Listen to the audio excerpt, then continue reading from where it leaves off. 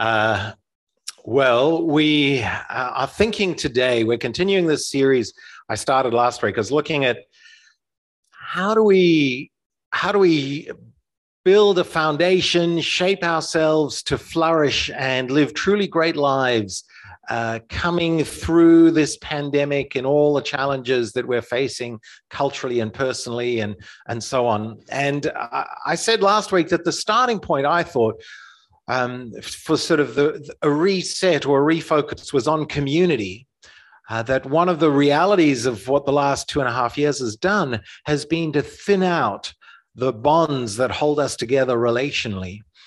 There's been a turn inwards, as it were, to ourselves, because we're working from home, going to church from home, relating, we were locked up in our homes at one level. And I think that has affected us, the levels of absenteeism in workplaces and schools through ongoing COVID, through flu, through fear, the level of anxiety disorders, and all sorts. There are many, many things that we can look at and go, actually, our community has been thinned out. So I think we should address that. And where I ended last week, when we looked at some of the practicalities of sin, and it may be worth your while going and listening to what I had to say there. I ended off by saying one of the practical things we need to grapple with the formation of community is the reality of sin. And then I was thinking and praying about it this week, and I thought we need to just park ourselves down and think a little more about sin and community and how we address it.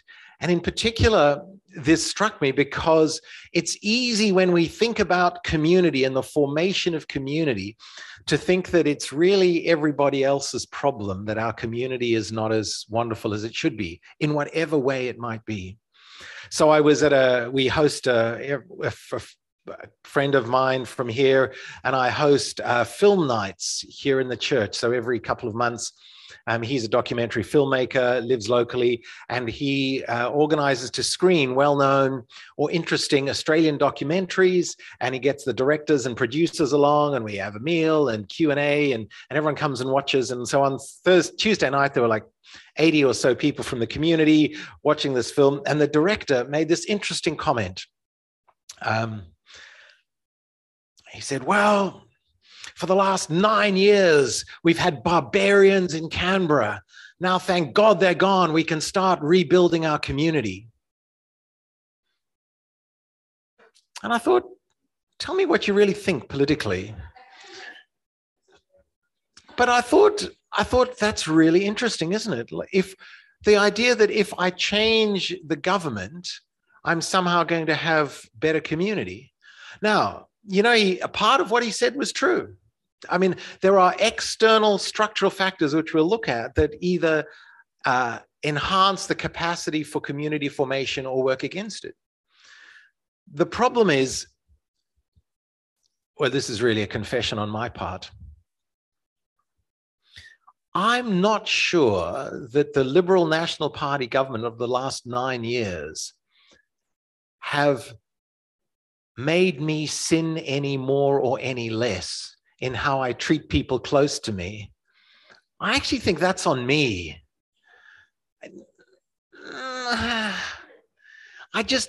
So government has a role, but why I thought we needed to grapple with this is because everyone in the world, we love this. We love to think if I change these external things, then everything will suddenly work out. But actually, community is just us. So if we think about how do we as a church family build community here, and then how do we function as agents of building healthy community in our workplaces, in our neighborhoods, the first place to start is my heart and your heart. And the place to start with that is sin. So here we go. Sin can be understood as a breach of community. And I'm going to do a little presentation and we'll see how it goes. So feel free to stick your hand up and talk, and we can make it interactive. I don't assume that you will. I'll explain this completely clearly. The heart of this picture, this metaphor, you may have seen before. It comes from Christian Schwarz, a German theologian and church researcher. It develops this idea that God can be understood as white light. White light refracts into red, green, and blue. And we experience God's work in the world, in creation, on the cross, in the Spirit, the green, the red, the blue, Father, Son, and Spirit. And we are to draw together in this to experience God in our community more. And really all of life can be understood and mapped on this sort of Trinitarian typology, which we can think about in a little while, a little more. But what that actually means is you can think of sin as a breach of community. So in Luke 10:27, when Jesus is asked, what is the essence of humanity? It's to love the Lord your God with all your heart, mind, soul, and strength, and to love your neighbor as yourself. So community is about love. Sin is a breach of community. It fundamentally breaks relationships apart. And so we need to think about how it breaks relationships apart. You see, we're to love the Lord your God. That can be understood in the blue dimension. That's the affective worship God, give our hearts to God. We're to love our neighbor. That's very practical. That takes commitment. That takes rolling up your sleeves. And it's not about feelings. It's about how do I really serve you and meet your needs. And I do that as I love myself. Like there's a relationship with ourselves that is vital. And what sin does is it breaches or violates all three of those dimensions of life. It violates our relationship with ourselves, our relationship with each other, and our relationship with God. So that's how sin violates that. So now you go, okay, well, let's think a little more about sin. And the way to think about that is thinking about the 7 deadly sins. Have you ever heard of the idea of the 7 deadly sins? It's ancient, 1,500 years of thinking around this from a Greek, an early church father onwards. And you won't find the list of the 7 deadly sins in the Bible. It's a typology of sin. And we'll think a little more about that. So one of the ways, the way a typology works is you can say, here's a picture that from an ancient drawing on a fresco on a church in Florence, I think, where on the one hand is the 7 deadly sins, and on the other matching 7 virtues. And the typology is, which was used in the Middle Ages, there's the root, the trunk, and then all the sins come, and you can understand every other sin coming off this. And the 7 deadly sins are 7 branches, main branches coming off the trunk, but then there are lots and lots of other little sub branches, but everything can be understood in those ways. And we're going to unpack the 7 deadly sins now and help you understand how understanding the energy behind the 7 deadly sins can actually be, how do you deal with that, and how do you address that and transform that energy into a community building energy. You're with me at this, up to this point. You may not be. So to understand the 7 deadly sins, you need to understand an Eastern and a Western view of sin. Now, this is important. And what do I mean by East and West in this categorization? I don't mean Australia and China. There's a different East and West in this discussion. It's the East and the Western Church going back 2,000 years. So the Eastern Church, what we call the Orthodox churches coming out of Constantinople, Greece, Turkey, the Orthodox churches, the Slavic churches now, and then the Western churches, which are essentially centered out of Rome, and of which the Roman Catholics and the Protestants, we're part of that Western family. We have far more in common. So the Reformation of the 1500s was really a intra-family squabble. There's a far deeper divide in Christendom between East and West, the Orthodox churches and the Western churches. And they have very different ways of understanding or emphases. And one of the big differences between the East and the West is the way they understand sin. The Western paradigm sees sin essentially as breaking laws. So a lot of the Western church, sin is always you break the law, and the cure for breaking laws is punishment. Lots of legal punishment on our behalf because we all deserve punishment. That's essentially the Western paradigm. Now, that is biblical. It's all there in the Bible, for sure. What that actually means is the church becomes like a courtroom where you all come and we get judged. And the good news is if you're a Christian, Christ takes the punishment, and that's wonderful. As an aside, this is why the Western church is dominated by lawyers and bureaucrats for like 1,000 years, 1,500 years. It's very interesting, the predominance of this metaphor. It's also why when we turn up at Protestant churches, often it's very important to look innocent. Like it really is. That's why we have the magic door here. I've talked a lot about our magic door. Did you know if you're visiting, did you know we have a magic door? So on your way to come here this morning, you and your partner and your kids might have been tearing strips off each other, fighting. You might have been depressed. You might have been angry. You might have been swearing at the church member who took your car park in the car park. But magically what happens when you walk through the doors, you look innocent because you're coming to court, Your Honor. Okay, so what's the Eastern paradigm? The Eastern paradigm grabs another vision, another aspect of the biblical teaching, which sees sin as sickness. And sin as sickness means that the cure for this is not judgment, but it's healing. And this is profoundly biblical, which then the metaphor for church is, the church is a hospital. It's not a courtroom, it's a hospital. So we come to God and we get healed, and God heals us. He's healing all of creation. He's renewing all of creation. Now, which of these is right? Both are right. They're both true and biblical. However, what we have to honestly grapple with is different whole swathes of the church have had different emphases and find themselves located more comfortably in one or the other. So if we only understand sin as breaking laws, we are limited in our ability to understand how God can, how simply being punished can set us free to build healthy community, right? So if sin is just about punishment, then while I'm punished, Christ takes the punishment of my sin, yippee-doo, I'm now forgiven and I wait to get to heaven, which is true. If sin is sickness and God heals us, we then start to go, in the healing from sin that I experience, the sickness that messes up my life, breaks all my relationships, I now start to see the potential as I'm healed, as you're healed, we can become a hospital of healed people where genuine community is possible. So we can grow. Our failure to love can be healed, and I can learn to love, and you can learn to love. Make sense? Question, comments, words of personal testimony? Can we go to Florence? Not next year, but the year after. We'll do a Encountering Jesus in... I have a good friend in Melbourne whose master's thesis was on unfinished frescoes in Florence.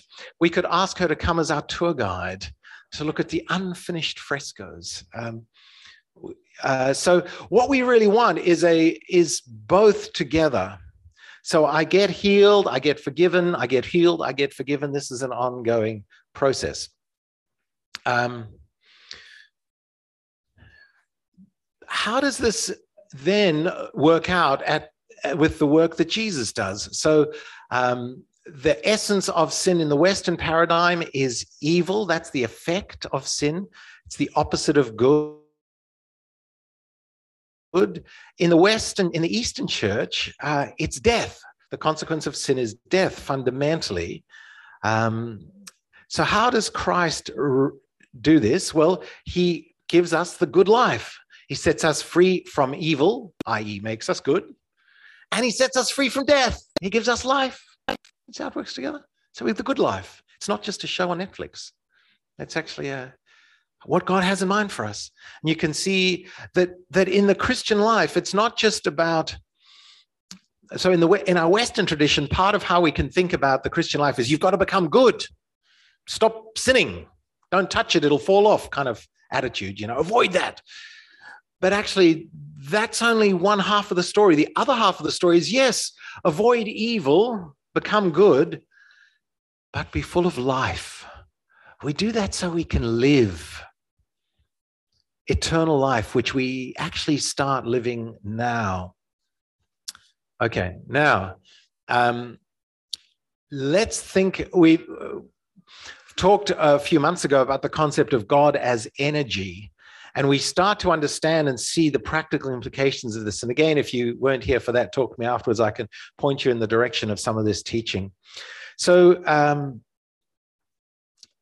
here are the 7 deadly sins, and there are various taxonomies of this. This is the most common one: pride, gluttony, envy, greed, anger, sloth, and lust. And there are definitions of those that we could go into. We won't get into all of them right now, but each of those sins is energized by energy. Now, energy is neutral. There are different kinds of energies that work in us, and these energies are neutral. The question with energy is, to what end is it directed? So the energy behind pride. So pride is the idea that I'm at the center. I'm better than you. Now, and it can be religious pride. It can take all kinds of forms. The energy behind pride is power, to achieve, to be in control, to be at the center. The energy behind gluttony is pleasure. And gluttony is not just about food, but it's my attitude to food. So interestingly, you can, I read this article, you can argue theologically that even someone with an eating disorder can be gluttonous in the classic definition of that, because it's about your attitude to food and the control and the pleasure that you associate with food, your relationship to food. So it can be just eating too much. It can be eating junk food. It can be being obsessed with a low-carb, high-fat diet, controlling everything, all your macros, so you're in incredibly good shape. That can be gluttony, or it can be a very disordered relationship to food. And the energy behind that is pleasure. God is a God who gives us the capacity for pleasure, and food is meant to be pleasurable. Envy. I look at others and I envy what you have. The opposite of that is identity. The energy behind that is, I want to matter. I want to know who I am. And again, that's a good energy. Greed. I need more and more and more and more. The energy behind that is sustenance, like you and I need. Like, you need to eat. You need money. You need a roof over your head. Anger. And here's why I chose that Bible reading, lest you think this is not biblical at all. And where's the 3-point sermon, Mark? Well, we have this is like a 27-page PowerPoint presentation. But John's gospel, Jesus cleans out the temple. Well, what's his energy behind that? Anger at the evil and injustice. Well, the energy is justice. And that's a God-given energy. We should have energy for justice. But when it becomes anger that controls us, it becomes a sin that means I will now be, my anger will be directed at destruction and destroying anyone who gets in my way. Sloth. I love sloth. Renewal. I was thinking about our culture. I think the last 2.5 years, our response to COVID has been sloth. How much Netflix have we all consumed? Yeah. Confession. Wendy asked me, we were chatting, and she said, have you seen Peaky Blinders? And I said, no.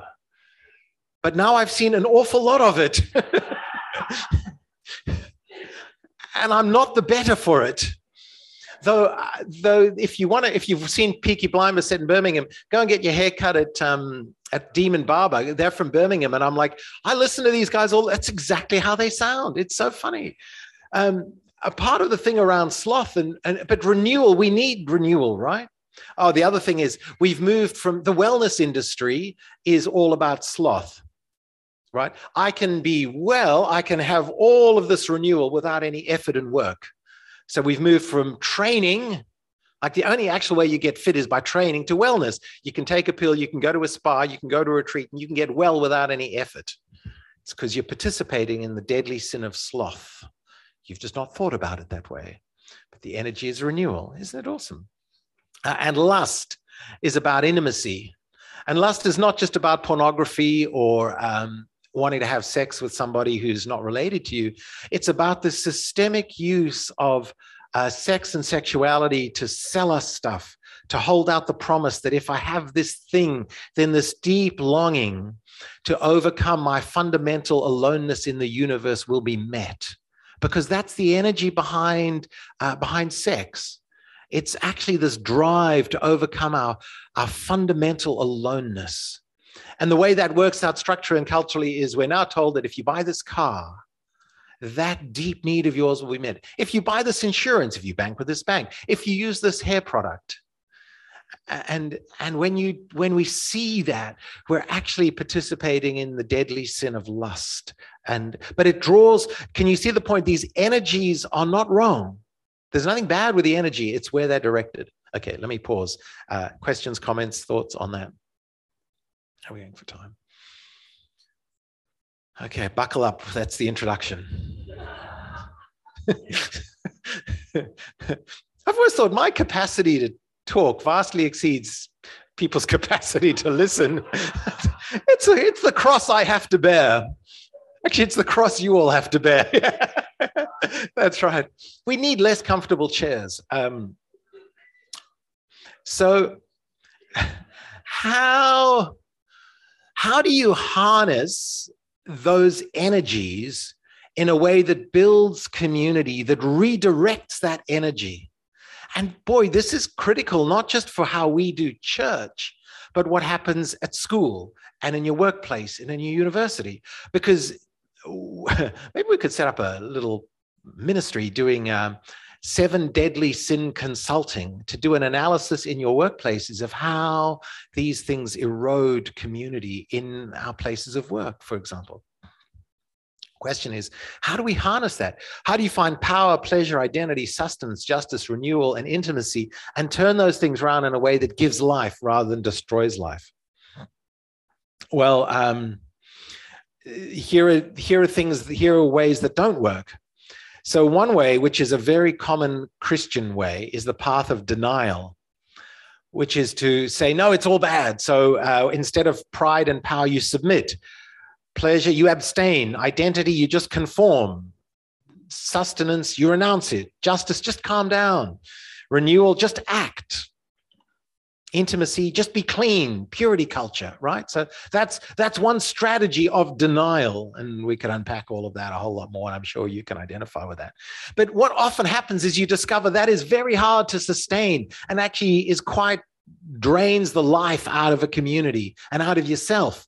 So what do you do if you don't now? And you can map this in the culture wars, right and left. So the cultural right is all about this. This is, and the conservative Western churches, probably the youth group you grew up in, certainly the youth group I grew up in, all about this. So then what happens is you discover that that's an awful way to live.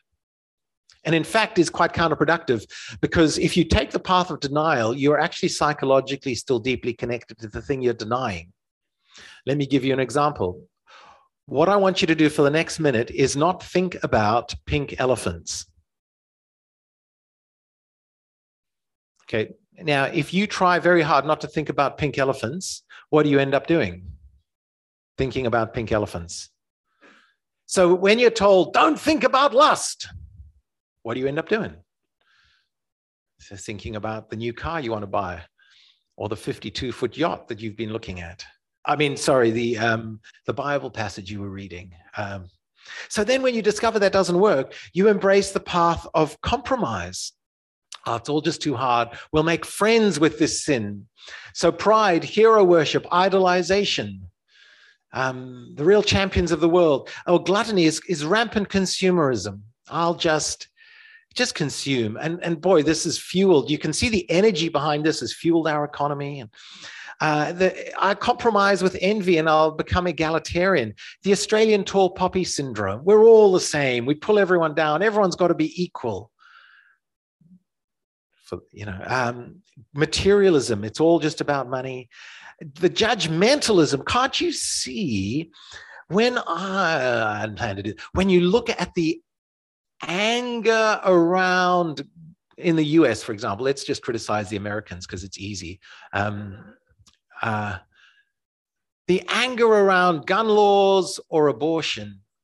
And you go, boy, there's a heart for justice, an energy for justice in the debate on both issues. There's massive justice issues, and they're complicated. And the energy is powerful, but you can see it's sin because actually it's defaulted into all-consuming judgmentalism as they've compromised made friends with the anger around this and not channeled the justice energy helpfully. Sloth become a culture of we're entertaining ourselves to death, and permissiveness. We become just permissive. Well, it's okay.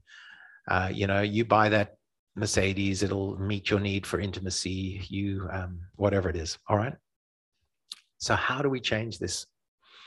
Well, you harness the sins by saying, here's the energy at the center. It inevitably will lead to sin.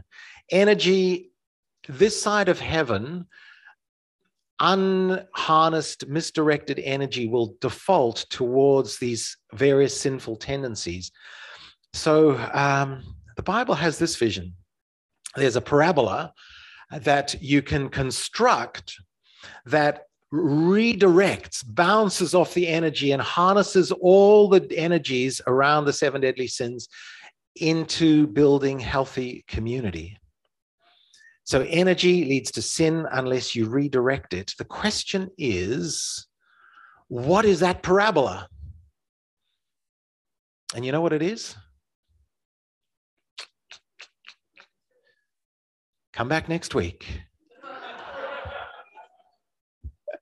Oh, what? You want more? You want me to keep on speaking, do you? Can we just everyone make a note of that? The congregation said, Mark, please keep speaking. It's that parabola is actually community. It's Christian community. It's working together. We together can become the parabola for each other and together to work with God to redirect and reharness that energy. So a really simple way is when my energy for sustenance, which can lead to greed, bounces up against you, you help me see my greed, and then you help me redirect that energy for greed in a helpful way. Does that make sense? So this is very exciting. It's a profound vision of how you can make community and growth and life work. Let's have a look at it. It's not enough just to say no. You see, this could be a very long presentation.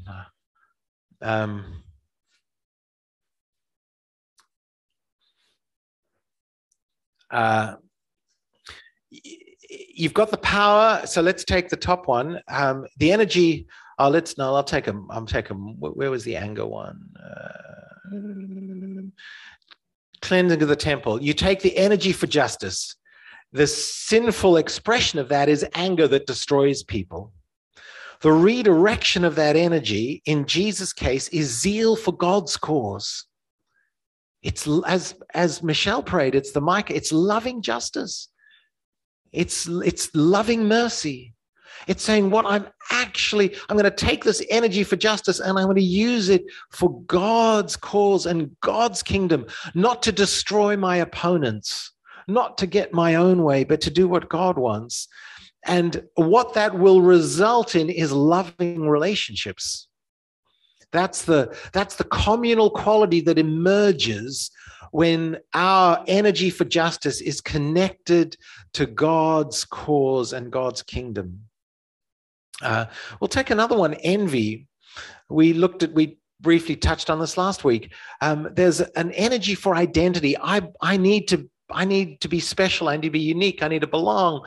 And the temptation is to envy someone who's different to me, better than me. But the biblical vision is we're one part, many bodies. So the redirection of the energy is to say, hey, everyone is needed. In the kingdom of heaven, the way God has wired us up, everyone is needed.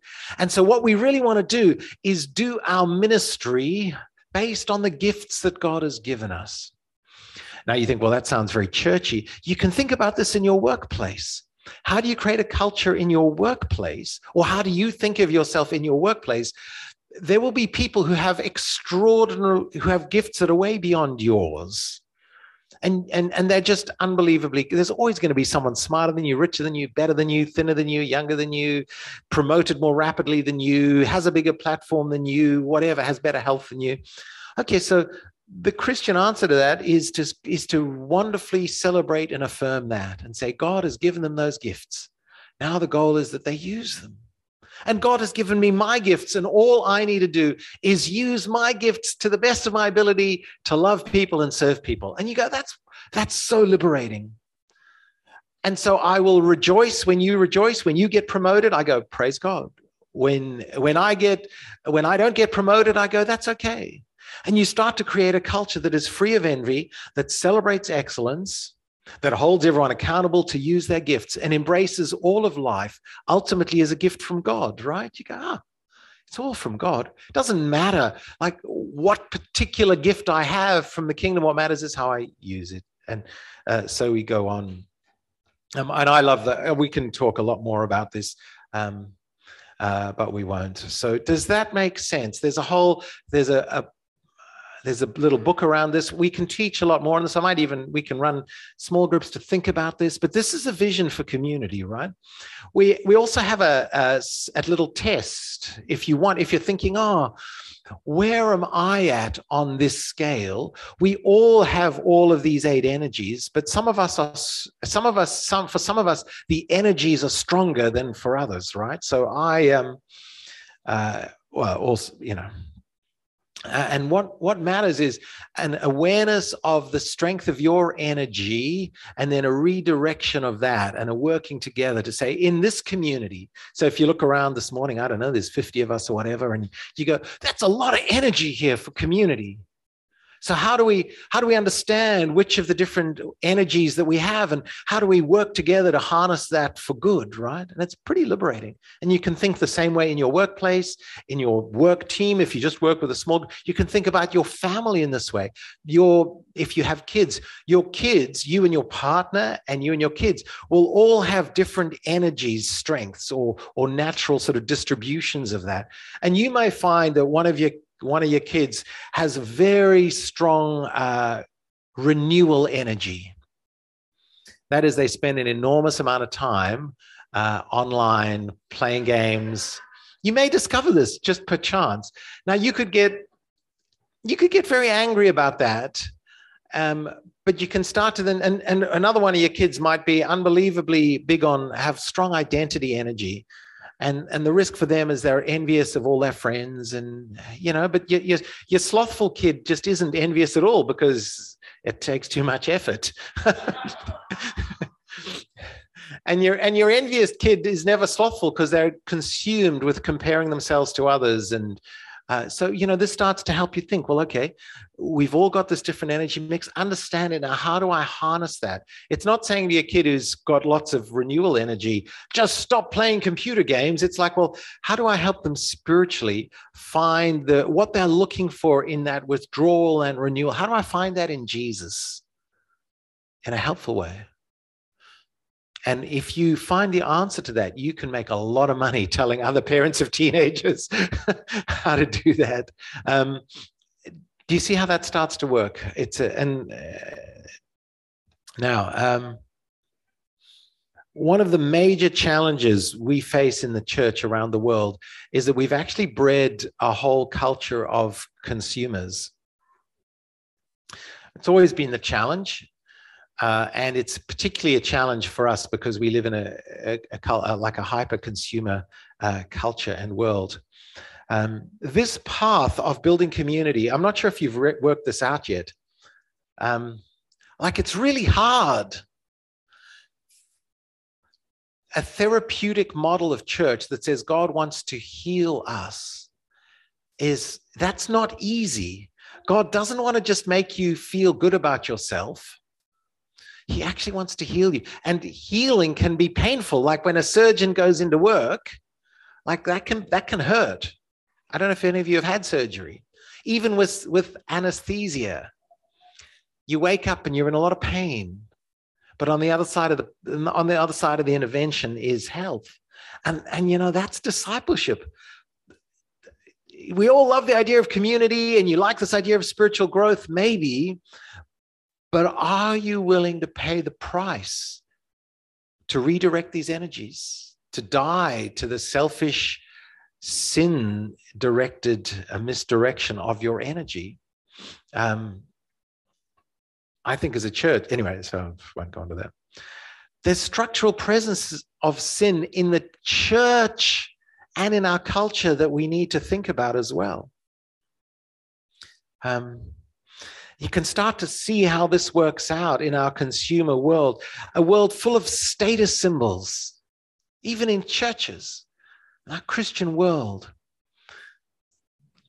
Structurally, I love this, very German, the industrial animal agriculture feeds gluttony, the idea that I have the right to whatever food I want at a very cheap price whenever I want it.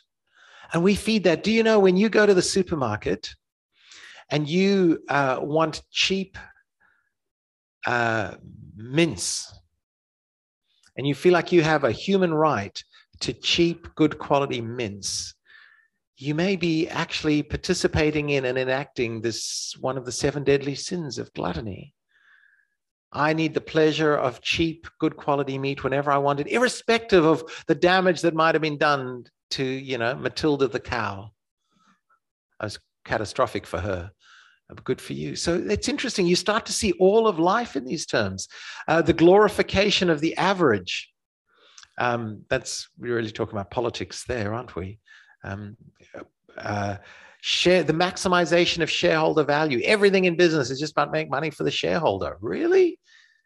You participate in that as a Christian, you're participating in sin, maybe. The culture of moral outrage. Boy, maybe I should just preach on that for the next 12 months. Don't you see that everywhere? The structure of moral outrage on anything, on every side, and the virtue signaling and the posturing. And when we participate in that as Christians, we're participating in sin. Like, it's not a good thing. Moral outrage it's not an expression of justice. The wellness instead of training, selling with sex. So here's the invitation. If you're interested in doing a bit of self-reflection, I would be delighted to give you the link to do a test that will help you understand where your natural energies lie. And then I'm really happy to meet with you one-on-one to think about what the implications of that are, and happy to facilitate people getting into discussion groups, small groups, to think about that, to pursue discipleship and a redirection of our energies. Small groups in churches are the best way to do this, by the way. Where you get together and you can redirect that energy and you can get up close enough to each other to find the healing and the life that God intends for us. What is the definition in our church of a small group? How would you define a small group at Darling Street? Yeah, it's a group that is small. Like, that's it. It's very liberating. So what happens on a Friday morning with Hallelujah Yoga, that's a small group in my view. You're stretching, you're listening, you're praying, and then maybe you go out for coffee, maybe you don't, but it's a group that's small. So you go, okay, you're doing yoga together on a Friday morning. How are you working to redirect these energies and build community together? Our parish council is a small group. Some small groups study the Bible, and they're definitely small groups because they're small. See what I mean? So our groups can take all sorts of forms and shapes. But if we have in mind that the best thing to do, the best benefit of a group of people that is small, when Christ is at the center, is it can bring us healing by helping us redirect these energies to embrace the path of growth so we can build community. And changing the barbarians in Canberra won't necessarily help us with that. You have to change the barbarian in your own heart. Now, I don't mind whoever's in Canberra. Praise God for a wonderful government. I don't want that comment to distract you from the challenge for me, for you. The beauty of our church is, well, if you ask me, we want to take this with utmost seriousness, but we don't want to take ourselves too seriously. The journey is serious. This is about life and death. This is about heaven and hell. You redirect your energies in this way, you're on a path to heaven. You're experiencing eternal life now. You let your energies be diffused in the direction of sin, you're on the path to hell. And actually, you're starting to experience hell now, aren't you? So the question is, are you getting more of heaven into your life, or are you letting more of hell into your life? And then as we go out into the world, are you bringing more of heaven to the world of your work, of your family, or your community? Or are you bringing more of hell to your work, to your family, to your community? My hunch is we should all do the former. Let's pray. Lord Jesus, thank you for your great love for us, that you have brought heaven to us. You have perfectly, the only person who's ever perfectly lived out all these virtues, this perfect life. So I pray for our church that you will work in us to make us disciples who work together to redirect all these God-given energies away from sin and towards righteousness, towards healing, towards the good life. And I pray that you'll use us in the world. In a world where it's easy to just see Christians as judgmentalist hypocrites full of moral outrage, to be caricatured in that way, may we be women and men who bring a glimpse and a taste, a smell of heaven to our workplaces, even tomorrow, to our homes, to our families, to our most intimate relationships, to our friendship networks. And may we as a church be the laboratory, the workroom, the furnace, the crucible where these energies are redirected and we become more and more full of Jesus and his life. And we ask this in your name, Lord. Amen. All right, let's sing.